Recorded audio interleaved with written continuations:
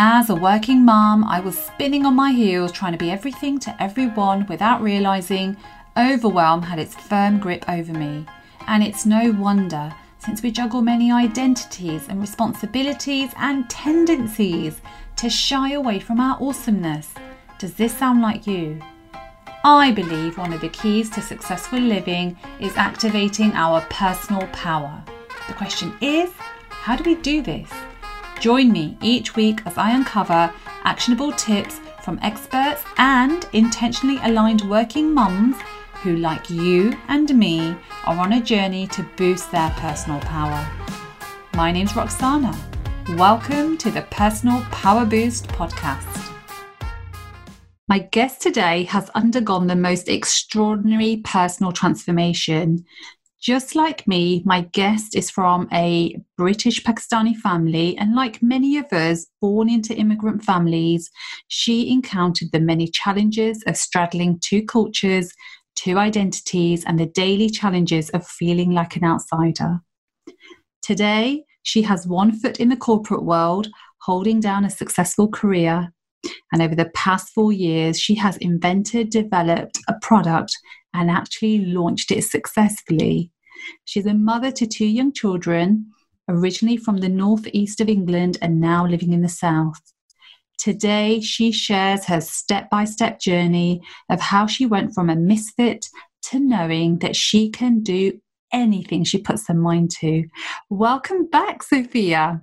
Thank you very much.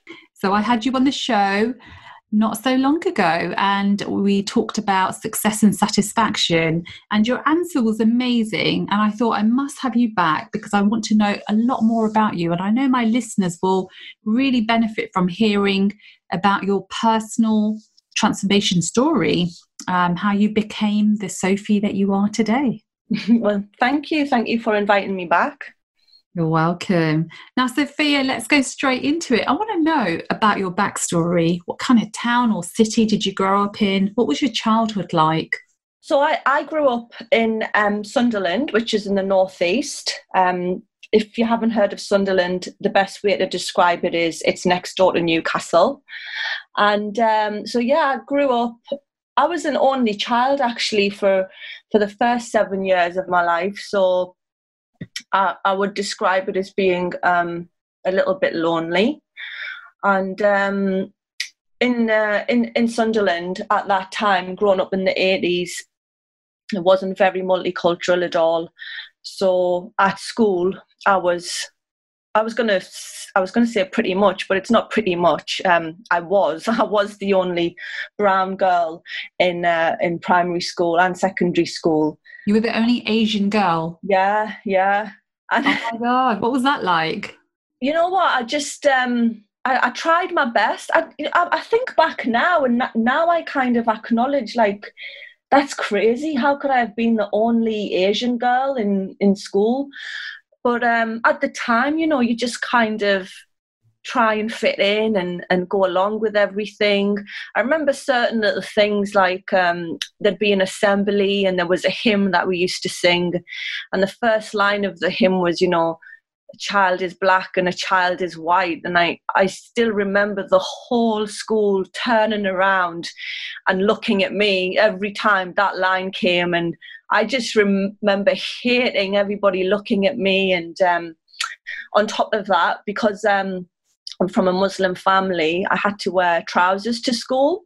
Mm-hmm. So, you know, it's pretty common now, but back then it wasn't really, I'm going to say, allowed.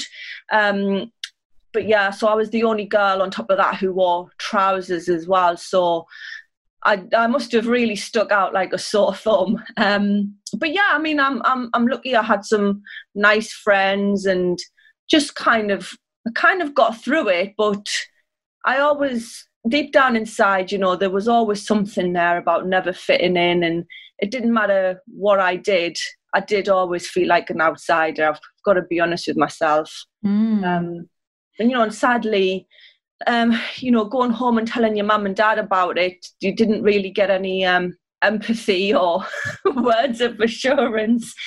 You know, parenting back then was a lot different to what it is now. And, you know, I I kind of was a little bit angry at my parents, if I'm honest.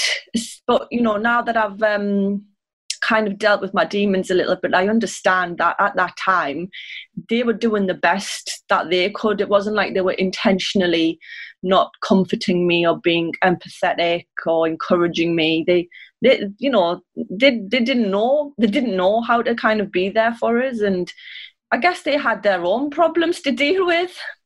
Well, it's interesting that you mentioned this because I've obviously had lots of Asian clients over time. One of the common things that I hear about is the issue around emotional support, the lack of emotional support for children from our parents' generation. So people who would now be probably in their 60s and 70s.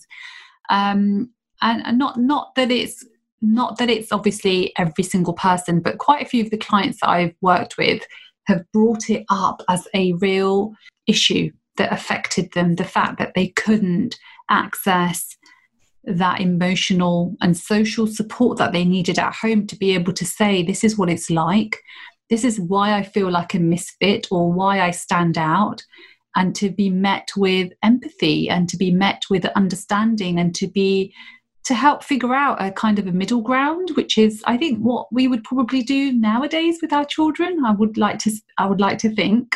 Yeah, I definitely agree with that. And I never thought about it with that kind of terminology.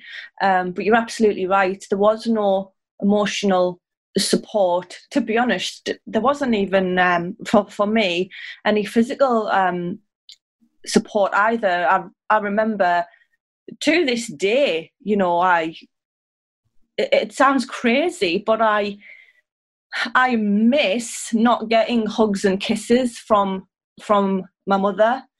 And it's crazy because I'm a grown woman now, but I remember being a child and sometimes just wanting a hug and a kiss and somebody to say, like, it's going to be all right, don't worry.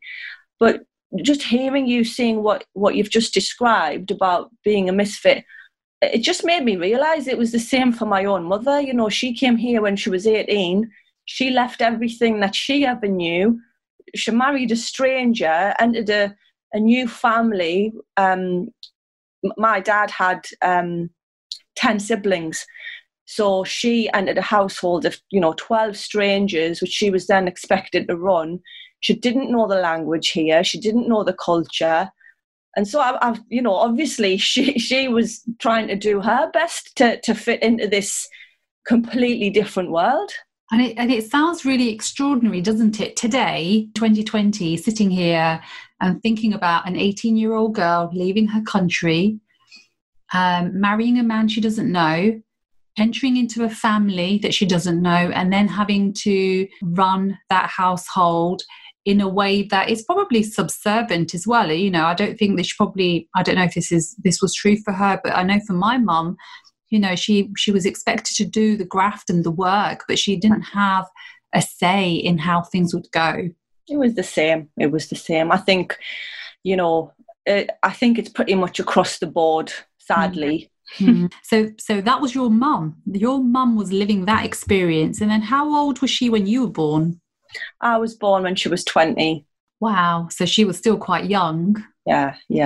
I mean, I know for like other family members, they were married at 16 and they had their children a year later. I think for all us second generation British-born Asians, this is a very common theme. And I do believe our generations had it the toughest. I really do. Yeah, I think that we were a product of immigrant families, weren't we? So, they're trying to figure out who they are and how to function and how to preserve their culture. And this idea that you talk about, well, no, it wasn't an idea, it was a reality for you, that you had to wear trousers to school. And I guess all of that was to preserve the culture and the religion without necessarily understanding where you're coming from. I mean, that just wasn't a done thing back then. understanding your child and their needs and their insecurities. There was very much this culture, there was very much this relationship between you and your parents, where what your parents said was signed, sealed and delivered, no questions asked. And, you know, part of that was culturally, because we are brought up to respect our parents at such a high level, but also, I mean, yeah, you just didn't question it. You just, you know, otherwise you'd, you know, I think back in the day, I think it's very common to say you'd get the brown shoe, the shoe, the shoe. You'd get the shoe. You would, and it was, you know, it was standard. You'd get some beats, and if you questioned anything, so it was either put up or, you know, you'll get the shoe. Yeah, gosh, I know. And it sounds really like when we're saying it in 2020, it sounds like, oh my God. But it was a reality for all of us growing up in the late 70s and 80s. This is just how it was. All I remember from my childhood is being a peacekeeper, to be honest. I mean, don't get me wrong, they've had a good relationship, but they've also had a lot of ups and downs. And what I particularly remember about the downs, unfortunately, is the lack of communication. There was none of this sitting down, talking about your problems, figuring out what's happened, why it's happened, what's the resolve. Right, let's resolve this, let's put it behind us and let's move on. There was none of that. It was silent treatments, using me as the messenger. You know, I remember sometimes sitting them down and getting them to talk things out. I remember... How old were you when you were doing that? Honestly, it's ridiculous. I must have been 6, 7. Oh, my days. Absolutely crazy. Yeah, and it's and now I think back to that and I'm like, how could they do that? Because I look at my kids when they were 6 and 7 and I just can't even imagine putting them through that kind of emotional stress and pressure. Another thing they would do is, you know, if they'd have another argument in the future, they'd always bring up the previous one. So there was none of this dealing with things and moving on. Yeah, it wasn't great. By the time my siblings came along, I was the third parent. There's no other way to describe it. As the eldest, I did have a lot of responsibility. Is that what you mean by the third parent, that you were involved in raising your siblings? Yeah, I mean, I wouldn't say that I was, you know, having to clean nappies and things like that. And I know some siblings who have had to do that. It wasn't to that extreme, but things like, you know, because my mum didn't know the language, I'd have to make phone calls to, you know, why is the gas bill this high? And, you know, when you're a kid yourself, you don't even know what you're saying and what you're doing. I remember having to go to parents' evenings and having to, like, translate what the teacher was saying about my siblings to my mum. And yeah, I remember my worst thing was every time I had to return something to a shop, that would be me who'd have to explain to the person what had happened and why we're returning it, all that kind of thing. And, you know, and yeah, I think I learned from a very young age how to take the lead and take control of situations. Well, I say I learned. I guess I didn't have a choice. I had to. You had to be the leader. It sounded like you were not only a third parent, you were also a relationship coach. Yeah, definitely. Wow, that's extraordinary. So, Sophia, that sounds, I mean, to people listening in 2020, kids that are growing up, you know, millennials, if you like, probably listening to that thinking, what? That's a bit shocking. But actually, that was a reality for quite a lot of us, wasn't it, in the 70s and 80s? And I think we're making peace with it. Some of us are, and some of us are still feeling a little bit like it was an unfair childhood. But what I'm hearing from you is that it's actually made you, from a young age, it made you become a leader. It helped you to become a critical thinker. It helped you to figure out how to solve problems and how to figure out life, figure things out on the go. spontaneously, having to return things when you don't know what to say, having to speak to electrical companies to talk about the bill when you're a kid. It's like you're just winging it, right? Yeah, that's right. I was just winging it, and I'm saying all this to you now, and I'm saying it sounds absolutely crazy, and I can't believe my mum and dad did that to me. But at the time, obviously, you don't know anything different. So I'm saying things to you now because I'm looking at how my children are being brought up, and I'm like, God, I remember when I was 7, I have had to think about the positives because I've had to make peace with kind of what my childhood was like. Because once I did realise that the consequences of what my childhood was, I obviously had to do some work on myself to kind of make peace with it all. And part of the work that I did was to understand what the benefits were of my childhood, of those experiences. So those life lessons, if you like. Yes, exactly. Now, Sophia, I'd love to know, so you've launched your business, you've launched your product rather, and it's called a Roti Box. And for anybody who doesn't understand what that means, it's so roti is another word for chapatis. You should explain this. Tell our listeners what you've created.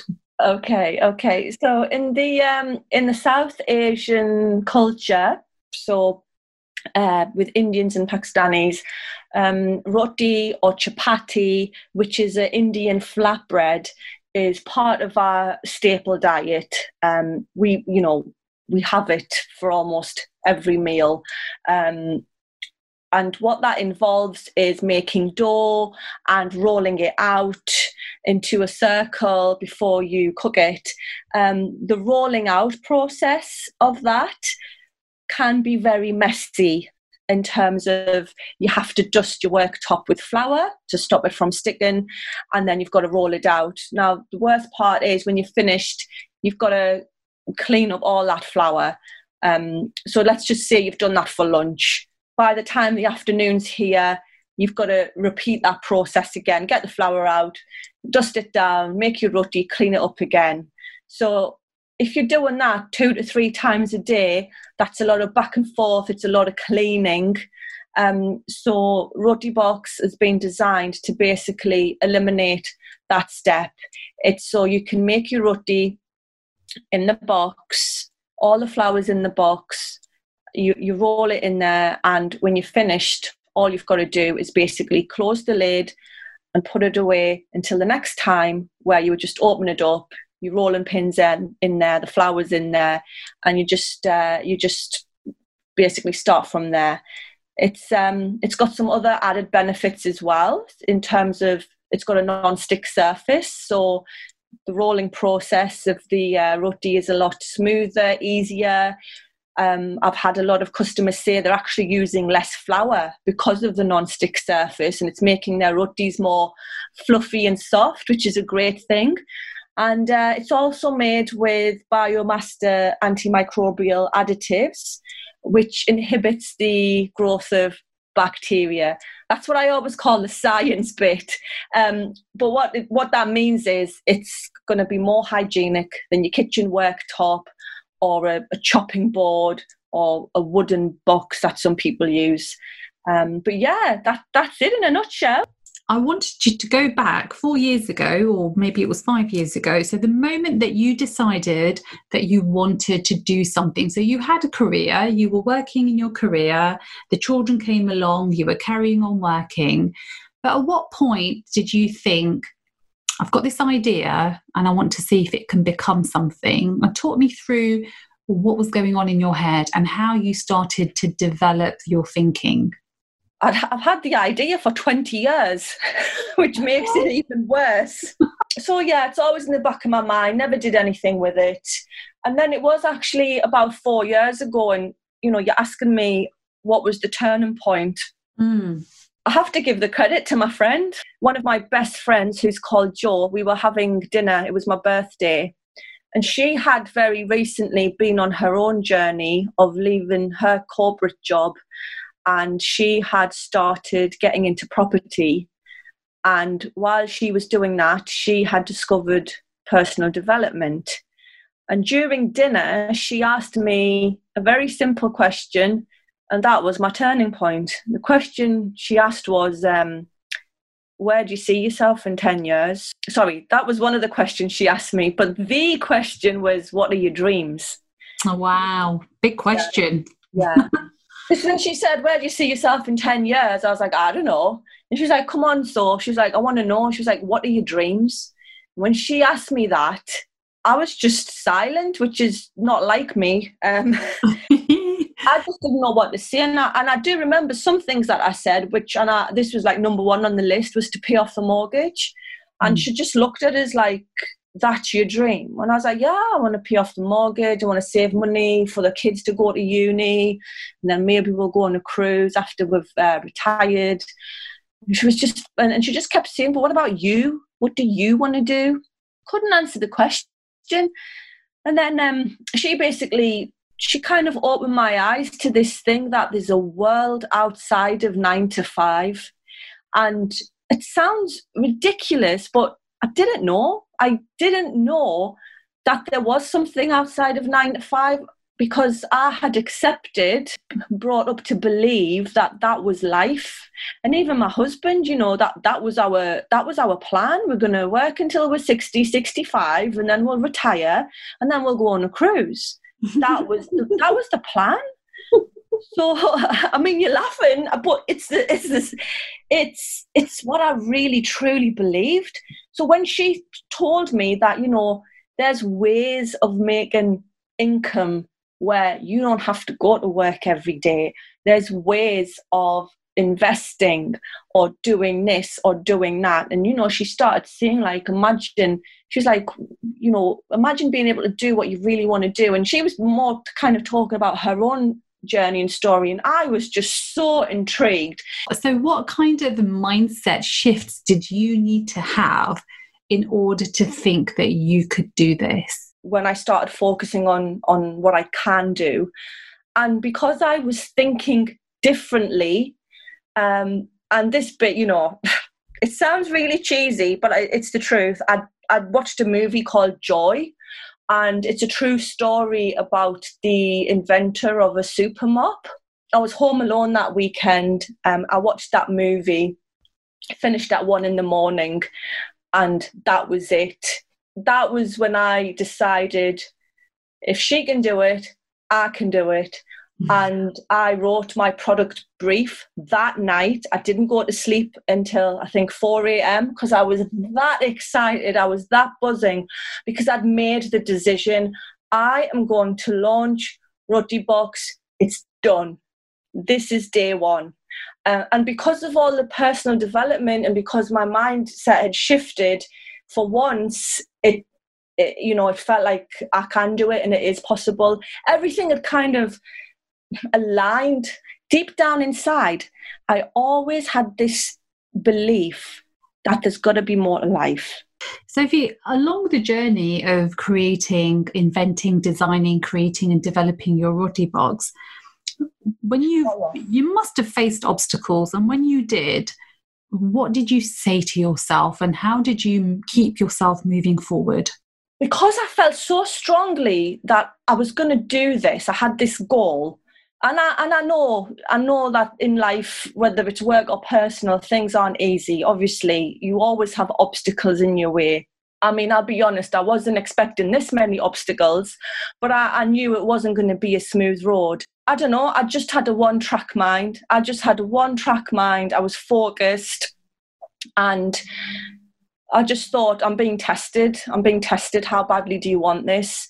I spent a year working with China, and after a year, the product that they sent me, I couldn't launch with that. I mean, I could have, but I made the decision it wasn't my vision. Mm-hmm. And then when I started working with a new company, they told me it was going to take 3 days in design. Those 3 days turned into 2 years. Because I couldn't compromise on my vision. I just couldn't compromise. And at one point they even said, this is over. We can't give you what you want. So what did you say? So when you got that news, it's over, mm-hmm. Can't continue. what went on in your head, and what were the voices that propelled you to keep moving forward? You know, that was a face-to-face meeting, and it took absolutely every strength that I had not to cry in that meeting. It was in Wales. And, you know, when you've got a shaky voice, but you just want to get out of there, I just left that room and I said, right, okay, thanks. Because obviously we talked everything through, and my engineer, he was called Clive, he just said, I'm sorry, Sophie, I just can't do it.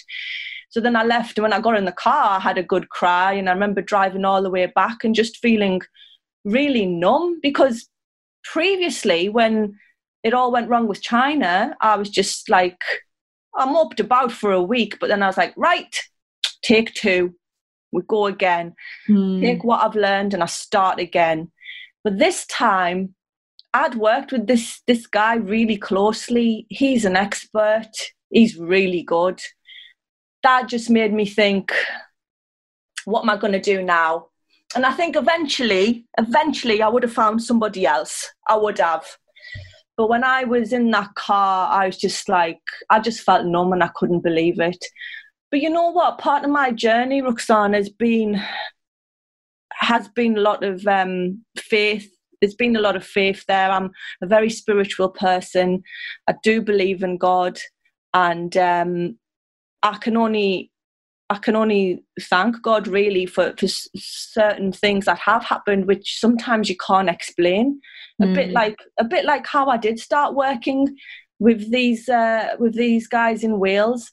That was a phone call out of the blue. They got hold of my brief somehow from China, and just like that was, you know, a stroke of luck, or God watching over me. That the same guy who told me I can't do it, was in the shower, and he had an epiphany moment. He rang me a week later and he went, I've cracked it. The project was back on. Oh, wow. That's almost like a miracle. Well, there you go. Wow. I mean, I've seen loads of miracles, Roxana, and that's, you know, honestly, that's how it all kick-started again. Wow, that sounds amazing. So the product has been in the process of being produced for the best part of 4 years. And I know that in January this year, you finally launched your product, and it's been met with a lot of success. How does it feel to finally be in a position where you've finished your product? Not necessarily finished it. I'm sure you'll evolve it and continue to think about how you can improve it. But how does it feel to finally be there at a point where people can buy your product? I launched on January the 17th, and I remember when I had to upload my advert onto YouTube, because that to me was, that's it. I'm out there now in the world. This is it.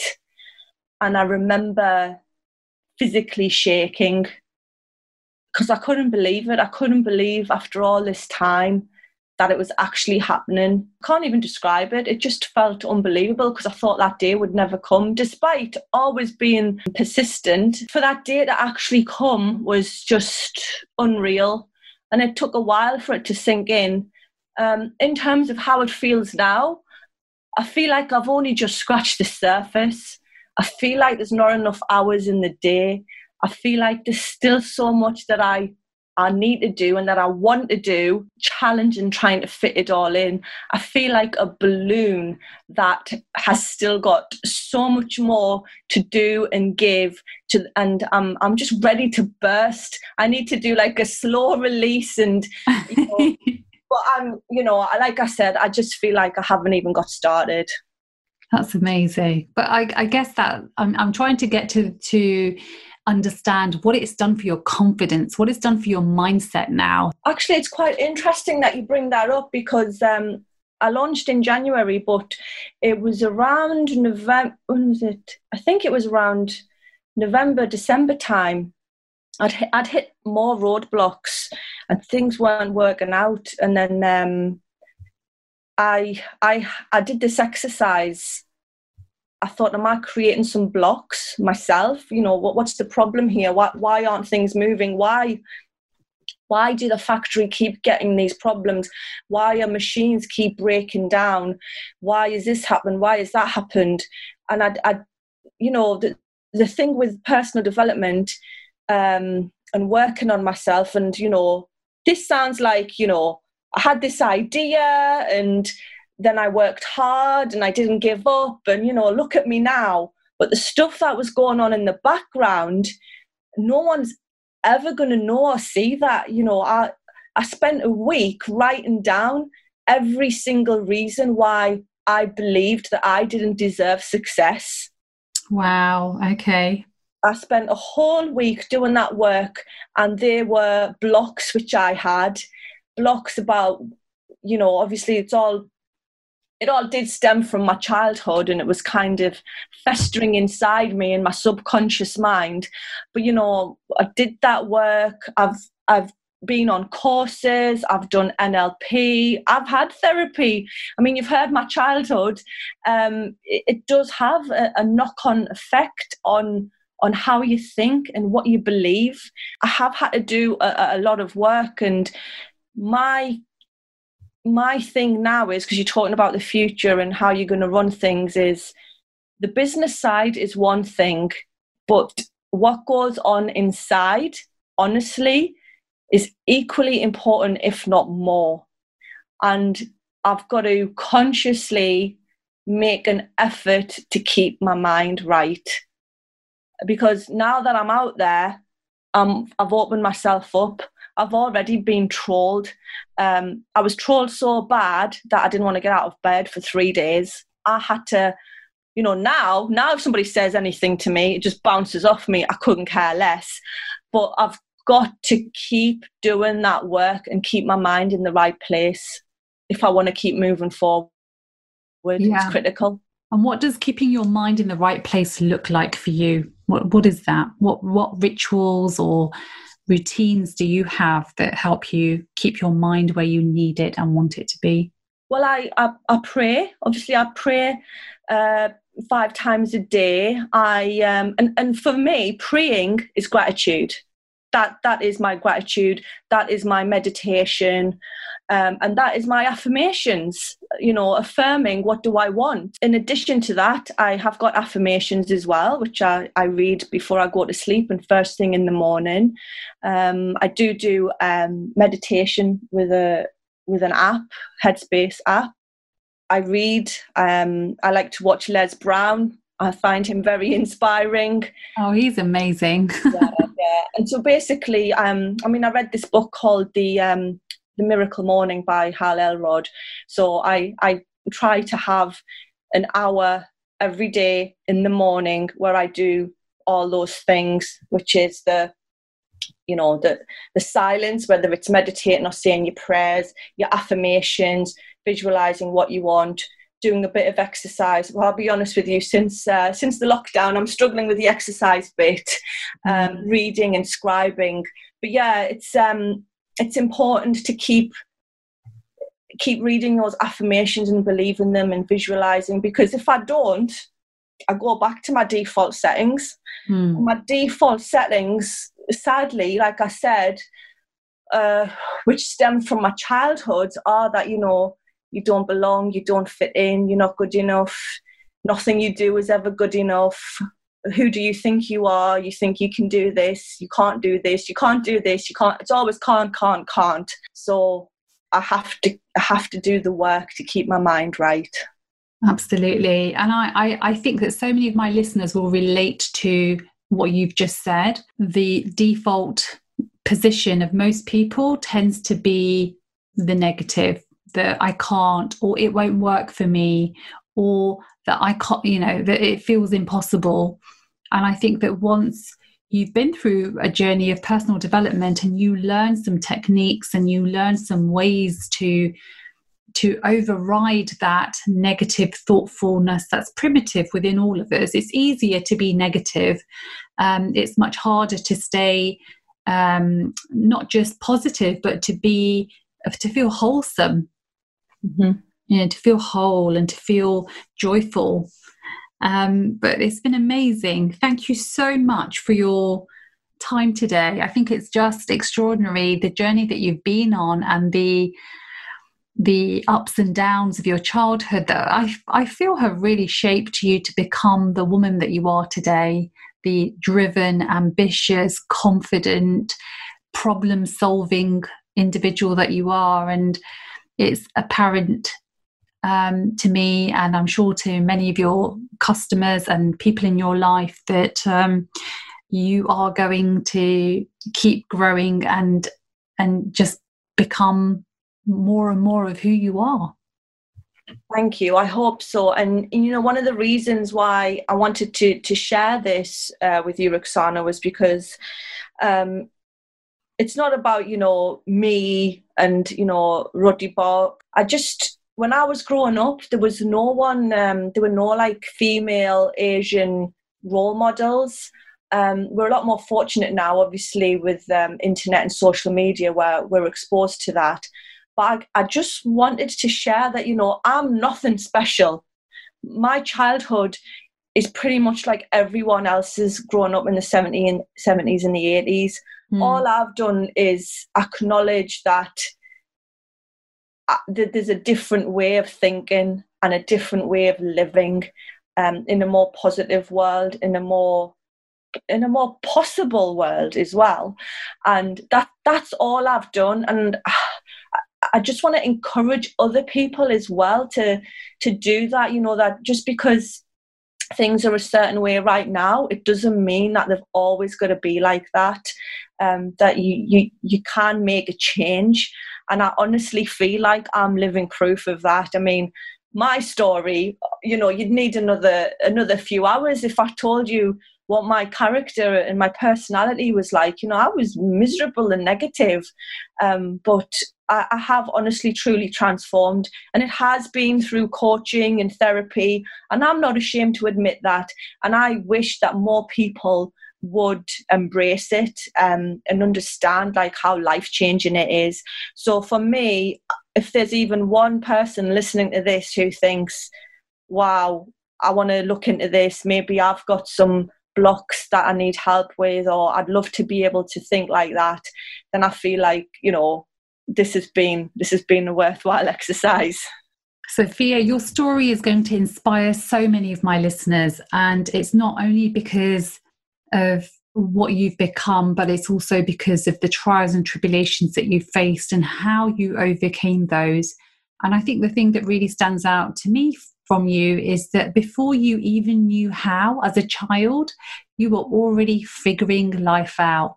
And you're living proof of somebody who had a dream and took one step after another, developed a fighting spirit, and launched in a way that is only going to propel you to greater heights. I hope so. Oh, I'm so pleased you came on the show today. Thank you so much for your time. Thank you for having me. I hope you've enjoyed the conversation with Sophia Chowdhury. The things that really stand out for me is that Sophia has actually been on a transformation journey since she was a little child, having to figure life out, having to be this third parent in her household, having to speak to elders and to know how to have a constructive conversation to resolve issues and problems. And it does make me wonder if maybe unintentionally she's been nurtured to become this tenacious leader, this entrepreneur that we've spoken to today. Unintentional in the sense that, her parents had a need and they needed her to be a certain way.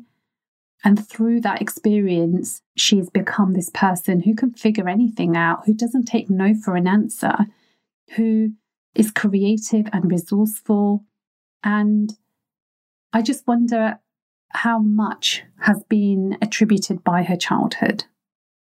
And the other thing that Sophia said that really kind of had a big effect on me was that this conversation, this kind of pivotal conversation she had with a friend who asked her just two questions. What are your dreams and where do you see yourself in 10 years? And Sophia had never really thought about these things. And I do wonder if Sophia hadn't been asked these, who would she be today and what would she be doing? But because she was asked these questions, it led her down this extraordinary new road where she started to learn about personal development, to learn about being a businesswoman, to be creative, to be resourceful, to find contacts, to design her roti box and engineer it, and to understand what it's going to take to bring it to the market, all while she was being a mum and having a corporate career. So I'd like to leave you with 2 questions to ponder. What are your dreams? And where do you see yourself? To find out more about Sophia and the Roti Box, please go down to the show notes where you'll be able to find all of her social media handles. And she is definitely worth a follow and looking up, because she is on this amazing entrepreneurial journey, and I know that she will share so many nuggets with you. So do look her up. I'm Roxana Hussain, and you've been listening to the Personal Power Boost podcast. You can follow Personal Power Boost on Instagram and Facebook. If you haven't yet, please go to the Apple Podcast and rate and review this podcast. Do join me next week for another Personal Power Boost. Thank you so much for listening.